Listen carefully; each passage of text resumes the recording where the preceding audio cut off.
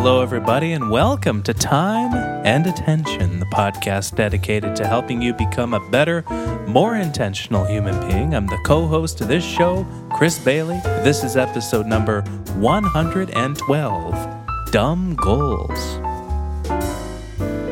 I don't like this title. Why not?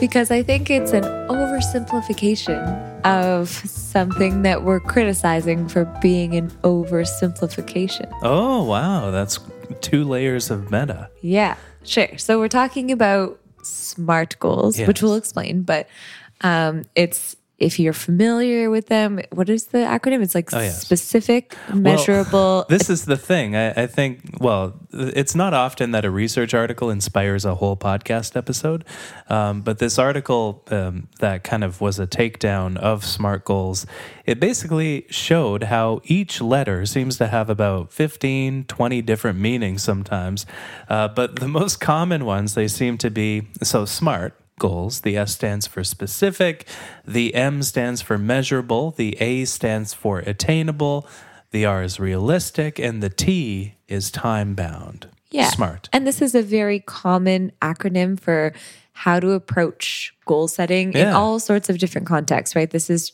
in organizations. This is commonly used in like health, in personal fitness and stuff like that. So I mean, if you listen to this podcast, you've probably even heard us talk about SMART goals on this podcast. Have we? Yeah, we've definitely talked about them here. This one article does a pretty deep review of like the evidence and the science that kind of underpins, or for lack of a better, doesn't underpin. Yeah. That's the kind of takeaway of SMART goals. And so it does a kind of meta-analysis of a lot of the papers or research that's been done around them and how this aligns with more traditional like scientific theory on goals. Yeah. And it's it doesn't. pretty damning. It doesn't, yeah. And, you know, I originally searched for SMART goals and just because I wanted evidence that there's research behind them. Because I'm doing a deep dive into the research on goal setting right now for a future project, which is still quite a ways down the line right now. Nothing to announce this year, maybe even next year, but kind of, you know, just digging deep into the research. And I thought, I've been writing about SMART goals before. It's a commonly accepted kind of piece of advice in productivity circles. But then I encountered this pretty well-cited, well-sourced journal article. It's called The Overuse of SMART Goals for Physical Activity Promotion and Narrative Review and Critique. Yes, in the Health Psychology Review. Can I read you this closing little paragraph here, Arden? Please. And listener? Dear listener, I should say. Therefore, 40 years after its advent, we are calling on international scientific and professional organizations in the fields of public health and physical activity, again, it's a physical activity journal, promotion, to cease the wholesale, uncritical dissemination of the SMART acronym in favor of more sophisticated, defensible, and evidence-based guidance on goal setting. yeah. And so Pretty again, damning. Chris mentioned we don't usually make a whole episode based on like one paper. No. And there's a reason for that, right? Like one Yeah, it would be boring. It would be such a boring podcast. And one paper also doesn't make evidence, right? Like we need a kind of body of evidence to kind of make conclusions within the literature. Like that's how research works. This is a meta study, it's a review of like 147 papers or something, right? So it's reviewing the use of SMART goals within the literature. So it's not just a standalone paper, it's really reviewing a lot of different papers. And so that's why we're kind of talking about it here. Because you can find a study that backs up pretty much any point you wish to make. I mean, that's hopefully not totally true, but like you can find papers of varying quality out there, which is why we typically don't rely on just a standalone paper to make conclusions. Yeah. That's how research works. However, this one is it's a compilation of the findings from many, many papers. So, which is, I think, very intriguing, but we should take it with a grain of salt because there are papers out there that do show, and like research studies that have shown using things like randomized control trials, for example, that do show that sometimes SMART goals do actually work. Yeah. And I think the reason for that is because there is something within the idea of SMART goals, like making goals specific, for example. There is like a kernel of usefulness within SMART goals that can be really useful. I think the takeaway of this paper, though, is that SMART goals in and of themselves aren't really based on scientific theory and also have a ton of challenges that come up when it comes to like really effectively setting a goal. Yeah. And they can even be problematic. They can even be problematic. Yeah. So one key way that that's the case. So we'll kind of dissect this a little bit, then talk about what we can learn from this dissection, and we'll link to the paper in the show notes as well. Mm-hmm. I don't know if it's publicly accessible. You might need to be behind we're kind of steeped in that world, I guess. But but we'll link to what we can, the best source that we can find. But the biggest problem is, in my opinion, is with the attainable bit, because goals are I think that prevents people from setting bad goals, because instead of saying, I want to fly to the moon this year, you think, wait, I can't actually fly to the moon. Maybe I should fly to Tokyo instead. And so it prevents you from setting bad goals, but it also prevents you from attaining really good goals that you're capable of. That might just be a stretch, right? Like a stretch goal, like something challenging, but still possible, right? Yeah. Like it's in the realm of possibility. Yeah, exactly. And that was a big issue that these authors, of which there were many on this paper, had with this SMART goal acronym, is good goals shouldn't just be attainable. They shouldn't just be something that we can do. They should be a challenge. They should mobilize us to use our time, our attention, our energy to get something done that is possible, but is a bit of a reach, a bit of a stretch, because challenging goals are far, far, far more motivating than something that is kind of a meh goal, kind of something that we know that we can do. There is kind of that primary problem with the SMART goal acronym, but there's also a bit of redundancy that the paper identifies in the acronym as well. So measurable goals are kind of already specific, right? And realistic and attainable, there's a lot of redundancy there. They almost refer to the same thing. Again, there's a reason that this does catch on and that this has kind of progressed through the productivity literature and across websites. And there's a lot of studies that are based on this SMART acronym that are still being done, even though this study calls it a bit of a waste of resources. But it's very, very interesting how there is that redundancy and there is that counterproductive effect where when you just set something that's attainable, it doesn't mobilize you in the same way that a true challenge does. Yeah, and I think the kind of redundancy problem is a problem because it can make people confused almost to some extent when they're like trying to figure a way to say that your goal is both realistic and attainable in like unique ways. Like, how are those two things different? And for some goals that might be really hard. And so if this redundancy exists to make it almost, for lack of a better word, like a better acronym, like that can make it in practice really hard for people to kind of figure out what those things should be when they're setting a goal. And maybe we should take a step back and say, like, why even set goals? Like, why do goals exist, I guess? That's a good question. I'm asking you. Oh, you're asking me? Yeah.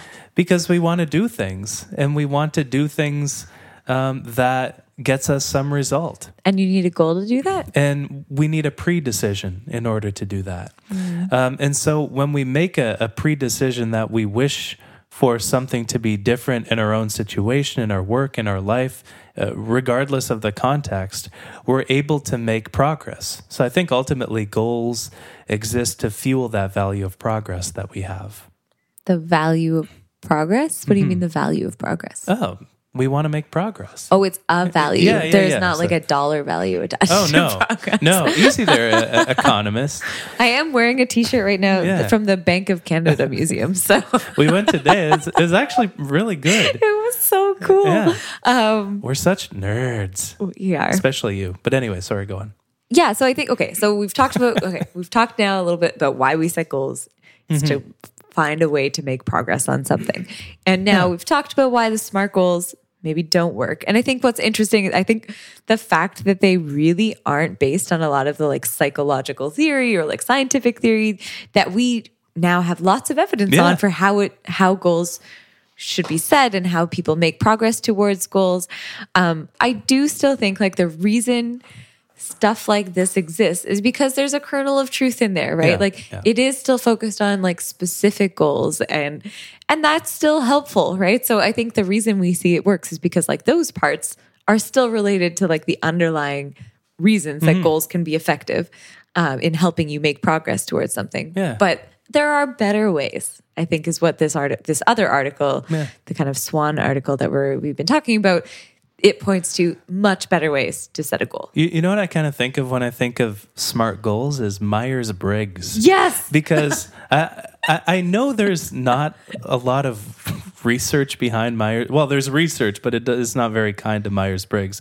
But I'm still curious to learn what people are. You know, I still want to know. Like, I am an INTJ. What are you? I'm not a Myers-Briggs fan. Oh, okay. You're just NA, but NA. So, I have no idea what I am. I've done those quizzes because everyone's done those quizzes. Yeah. And I think there's just been a lot of research. There was an amazing book called The Personality Brokers by Merv Emery. I hope I'm saying that right. But they basically talk about how this Myers-Briggs personality test came out of kind of less than rigorous, like what we would perceive as rigorous standards to develop a test to assess like universal personality traits. Yeah. And so it doesn't have like, it hasn't translated well into kind of how we think about assessments of personality today. But you're not a little bit curious at all what somebody is? No? No, not at all. Okay. Not after reading this book. I think after reading this book, because I mean, I used to do those tests and think, "Ooh, wow, I'm whatever one of those categories you fall into." Yeah. But I think after reading this book, I've become very skeptical, and I also get my like red flags go up when people start talking about it in general. And interesting. So I think it's just a really interesting. That book was very, very interesting. Good book recommendation. Yeah, if you're looking, and it was a good audiobook. I read it while traveling for work a lot. Nice. But all that to say, I think, this does kind of feel a little bit like Myers-Briggs, where sure, there might be like kernels of truth somewhere buried in there, but research has moved past this and we have a better way now, right? So also like to take it easy on the guy that invented it. Oh, yeah. You know, it's a 2-page article in a management journal. He's a consultant based in Idaho. I'm sure when he wrote this article, he didn't expect it to go viral and move through the world as it did, right? Yeah. And so I'm sure he didn't have bad intentions or anything like that. It's just it has turned into a thing that people assume there's research behind that has a lot of redundancy and can be counterproductive if you're not careful. All right. So now that we've bashed, not bashed, I want to advocate for it. We have a better way because research has gotten better. Yeah. So now that we've pointed out that there is a better way, what is the better way? Like if you want to set a goal that has more success or a better likelihood of being successful, where do you start? Well, where do you want to start? What do you want to get? Options? What do you want? How do you set a better goal? So say I want to, I mean, tenure is a good example and we were kind of talking about this before, where I have kind of 2 levels of goals right now where I know in like 3 years, I want to be successful in getting tenure, which is a long-term thing, right? That's 3 years away. But I also know that I set daily goals for, if I don't even know if we're calling these goals, but on a daily basis, I set a goal saying, I want to finish X, Y, or Z. Like I want to do this task. Yeah. And these 2 things they are always related, right? Like I set goals in my day-to-day that are supposed to be helpful towards my ultimate goal of getting tenure in 3 years. And so how do you align those 2 things? I mean, I know you can, those are 2 different things. Yeah. And how do if I want to set a SMART goal, how do I do that? Well, luckily, it's even in the intro for the podcast, how we talk about intention and we talk about values a lot. We talk about priorities. We talk about how to plan, how to be intentional in the moment, how to act, how to resist our work less, how to make it more desirable. All of these things can flow into one another. And so depending on the time scale across which we have set an intention, that determines the level of goal that we're setting. And so, let's say somebody wants to lose 10 pounds, right? Maybe the most common goal in the world, lose X pounds. At the top, the greatest, the longest intentions that we can have are values. Values are really priorities that occur across a great proportion of our life, sometimes, often, the entire thing. Beneath that, we have priorities. So, the value example might be healthfulness in that case. Then we have priorities, right? Which isn't quite a goal, but it's kind of what we want to move toward over time. Like instead of being healthy, it might be to be physically fit. And then we have the actual goal, which is what we're talking about today, obviously. That's to lose 10 pounds. Then we have the plans that filter down. So our intentions are getting smaller. Maybe we're losing 10 pounds over the course of 6 months, and our plan is to drive to the gym today, or to, what you mentioned with making progress on the research papers, right? So values, priorities, goals, plans, and then intentions. The intentions that we set when we get to the gym, maybe an intention is to use the weight machine when that guy over there is done. And then we have the action that we're taking in the moment, which is the smallest intention of all, the intention that precedes the actions that we're taking in each moment of our day.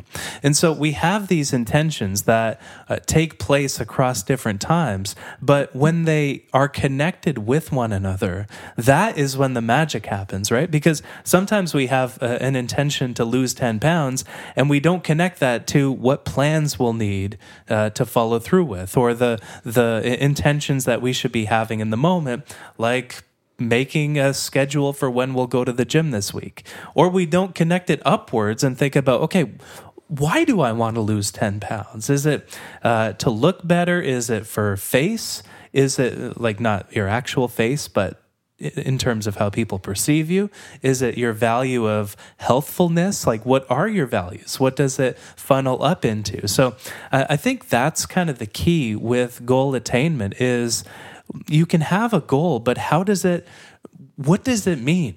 And how does it connect to who you are on a fundamental level? Because if it doesn't, you're far less likely to achieve it because it's not who you are. It won't feel like it's a part of your identity. But also, after you make sure that it does, how does it connect to your day-to-day? Is there an opportunity, a plan that you can make so that you actually follow through with it? And as you get smaller in your durations of intention, you get to that action point where you're making progress on what you care about every day. Okay, so does that make sense? I think so. I have two, follow-up questions. So the first part is, okay, so I think it helps to put an example on that. Yes. Description. So let's go back to the tenure thing. Yeah. So if I say I want to get tenure, that is my goal. And that falls, I make plans to try to achieve that. So I say by the end of this year, I want to have two more papers submitted or something. And this is where tactics like the rule of 3 help, where, you can make these intentions across different time frames. Okay. So every day, what is the progress you're making? Every week, what are your goals? And those are intentions. Yeah. So you can have goals within goals, or is it an intention within a goal? Yeah, very much. Okay. It's just different time frames that they occur over. Okay. Yeah, so both of those would be goals in this framework. Yeah. Goals, intentions, I think they're labels for the same thing. They're the pre-decision that we wish to do something or accomplish something. Yeah. Okay. And so how does that align? This is just how I look at things. Sure. Yeah. But okay, so how does that align with what we know from the research when it comes to what we can do to set better goals, right? Yeah. I mean, they talk about all sorts of examples in this paper we've been talking about. And so there are a couple of important things, right? I mean, for example, the kind of SMART goals miss some important details, like whether or not it's positively or negatively oriented, whether it's kind of focused on how you compare to other people or how you compare to yourself, right? Yeah. Those are important things to factor in when you're setting a goal. Positively, negatively, I'd also say approach or avoidance. where there are some goals that are something that we really want, so we approach them, or there's something that we want to avoid doing or having. So we want to avoid failing a test or something. And so that can inform the how we perceive our goals too. I mean, I think that's part of the positively and negatively oriented thing. Yeah. And then there's the short-term and long-term frame too. And so if those are things that are missing from the SMART acronym, and then we also recognize that there's some overlap in the SMART acronym and some pieces that are just like not relevant when it comes to what we know from like psychology and from behavioral science. Mm-hmm. So what do they actually spell out as like, how can you set a better goal? Yeah. Well, so taking into account, it aligns with your values, so if that's all all well and good, we have picked on the values. We do. Yeah. And so assuming we've found a goal that matches our values, matches our priorities, what do we do? Like I say today, this week, I want to finish a paper. Mm-hmm. What do I do? What do I set a goal? Or how do I set that goal? That's the interesting thing with Locke, Edwin Locke and Gary Latham. One's in Toronto. Forget which one. The ones who wrote this academic book, they essentially distinguish between a few different types of goals that we can set. And I remember we were looking before recording this podcast. There are so many different types of goals that you can set, but there are a few that are worth highlighting in terms of goal attainment because it makes you more likely to attain something. And it depends where you are with something as well. So there are learning goals, for example. If you're not quite acquainted with something that you want to accomplish, maybe just learning more about it, taking a sales course or something. I don't know. I don't know why sales came to mind, but that's what comes to mind. Just, some learning accomplishment that can give you more of a perspective on the range of goals that you can set, so you can pick one that fits with who you are and what you actually wish to get out of a situation. So learning goals, but there's also performance goals after that. So once you have the requisite knowledge, then you can have a goal, a performance goal, saying like selling 10 units of something in a week, or if you're a student, maybe getting 90% on a test. So learning or performance, depending on where you are in the knowledge and skill acquisition with something that you wish to accomplish. But there's also process goals, which can be a bit less intimidating than a performance goal. So selling 10 units in a week, maybe that might just cause you stress, maybe especially if you're first starting out. So a process goal is, instead of the end result or the performance that you'll have to do, it's what gets you to that point. So instead of selling 10 units in a week, maybe the process goal is, you think, okay, what do I have to actually do to get to the point where I accomplish that thing? Maybe I need to make 50 sales calls this week. I don't know how sales works, but I'm imagining calling people is involved. Is that accurate? I don't know. This is also not what I do. Or instead of like getting 90% on a test, maybe you want to set a process goal to study for 2 hours every single night. So I think, knowing that there's this little buffet of options between learning about something, maybe you don't know if you need to lose 10 pounds, to go back to that previous example. Maybe you want to learn about what your body composition should be, what a healthy composition is, so you can accommodate that in the goals that you set. So learning versus performance versus process goals, important distinguishing things between those. That's not a sentence, but you get the idea. Cool. So if I'm setting performance goals, that's like, I want to get tenure. But then my process goals are, I need to spend this many hours working on this paper in the next 2 weeks. And the learning goals would be, well, right now I'm learning Python. So there you go. I need to learn Python by the end of this week so that I can finish this other project I'm working on and get that out the door this year. All of those take place across different time frames. So some fit into the idea of a plan, some fit into the idea of a goal, some fit into maybe priorities as well. And ultimately, what value, maybe accomplishment, maybe self-direction, connecting with that deeper meaning behind it helps too. Okay, so now we've figured out what different kinds of goals are, but how do you actually set a goal? Because I think that I want to make this very like tangible for people. And that's not tangible. But those are just different kinds, right? Like that just helps you figure out like what kinds of goals are an option. And I think that's helpful because it means that you don't have to stress if your goal isn't like, I want to lose X pounds. It can be, I just want to learn this thing, or I want to spend this much time on something, right? Yeah. And that's fine. Those are also goals, and that's totally okay. It doesn't have to be outcome focused, I think, is the takeaway there. But the bigger thing, like the reason SMART goals are so sticky is because that acronym really resonates with people, right? And so this idea, like you need to make sure it's specific and measurable. Like you can think through all 5 of those things and try to figure out what your goal should be. So if we're going to move past that and think like, how do you make better goals? I think, so the takeaways from the research right now, remember, research always can change. Yeah, it'll change soon, probably. Right now, the first thing is like, first consider how your goal, whether maybe it's getting tenure, maybe it's studying, maybe it's sales, apparently. Sales. Is to consider your goal across different time periods, right? So what does that mean for your in the long term? What does that mean in the short term? And I think this is a really good example of where like different types of goals, performance, process, learning, those are all going to be useful at different time periods, right? Yeah. But then the next thing is to make your goal like specific and challenging. So this is where we go beyond just the like, was it reasonable? Is that the R in SMART? Realistic. Realistic. So not just focusing on realistic goals, but also thinking about like potentially challenging goals. Yeah. They have to be like possible the realm of the world. Like going to the moon is probably not a realistic goal or even a possible goal for most people. It's possible for some though, so maybe you're that person. But all that to say, like pick a goal that's humanly possible, but still challenging, right? That's what the research shows. Is that right? Challenging enough that intimidates you a little bit and mobilizes you a lot, but doesn't discourage you when you think about it.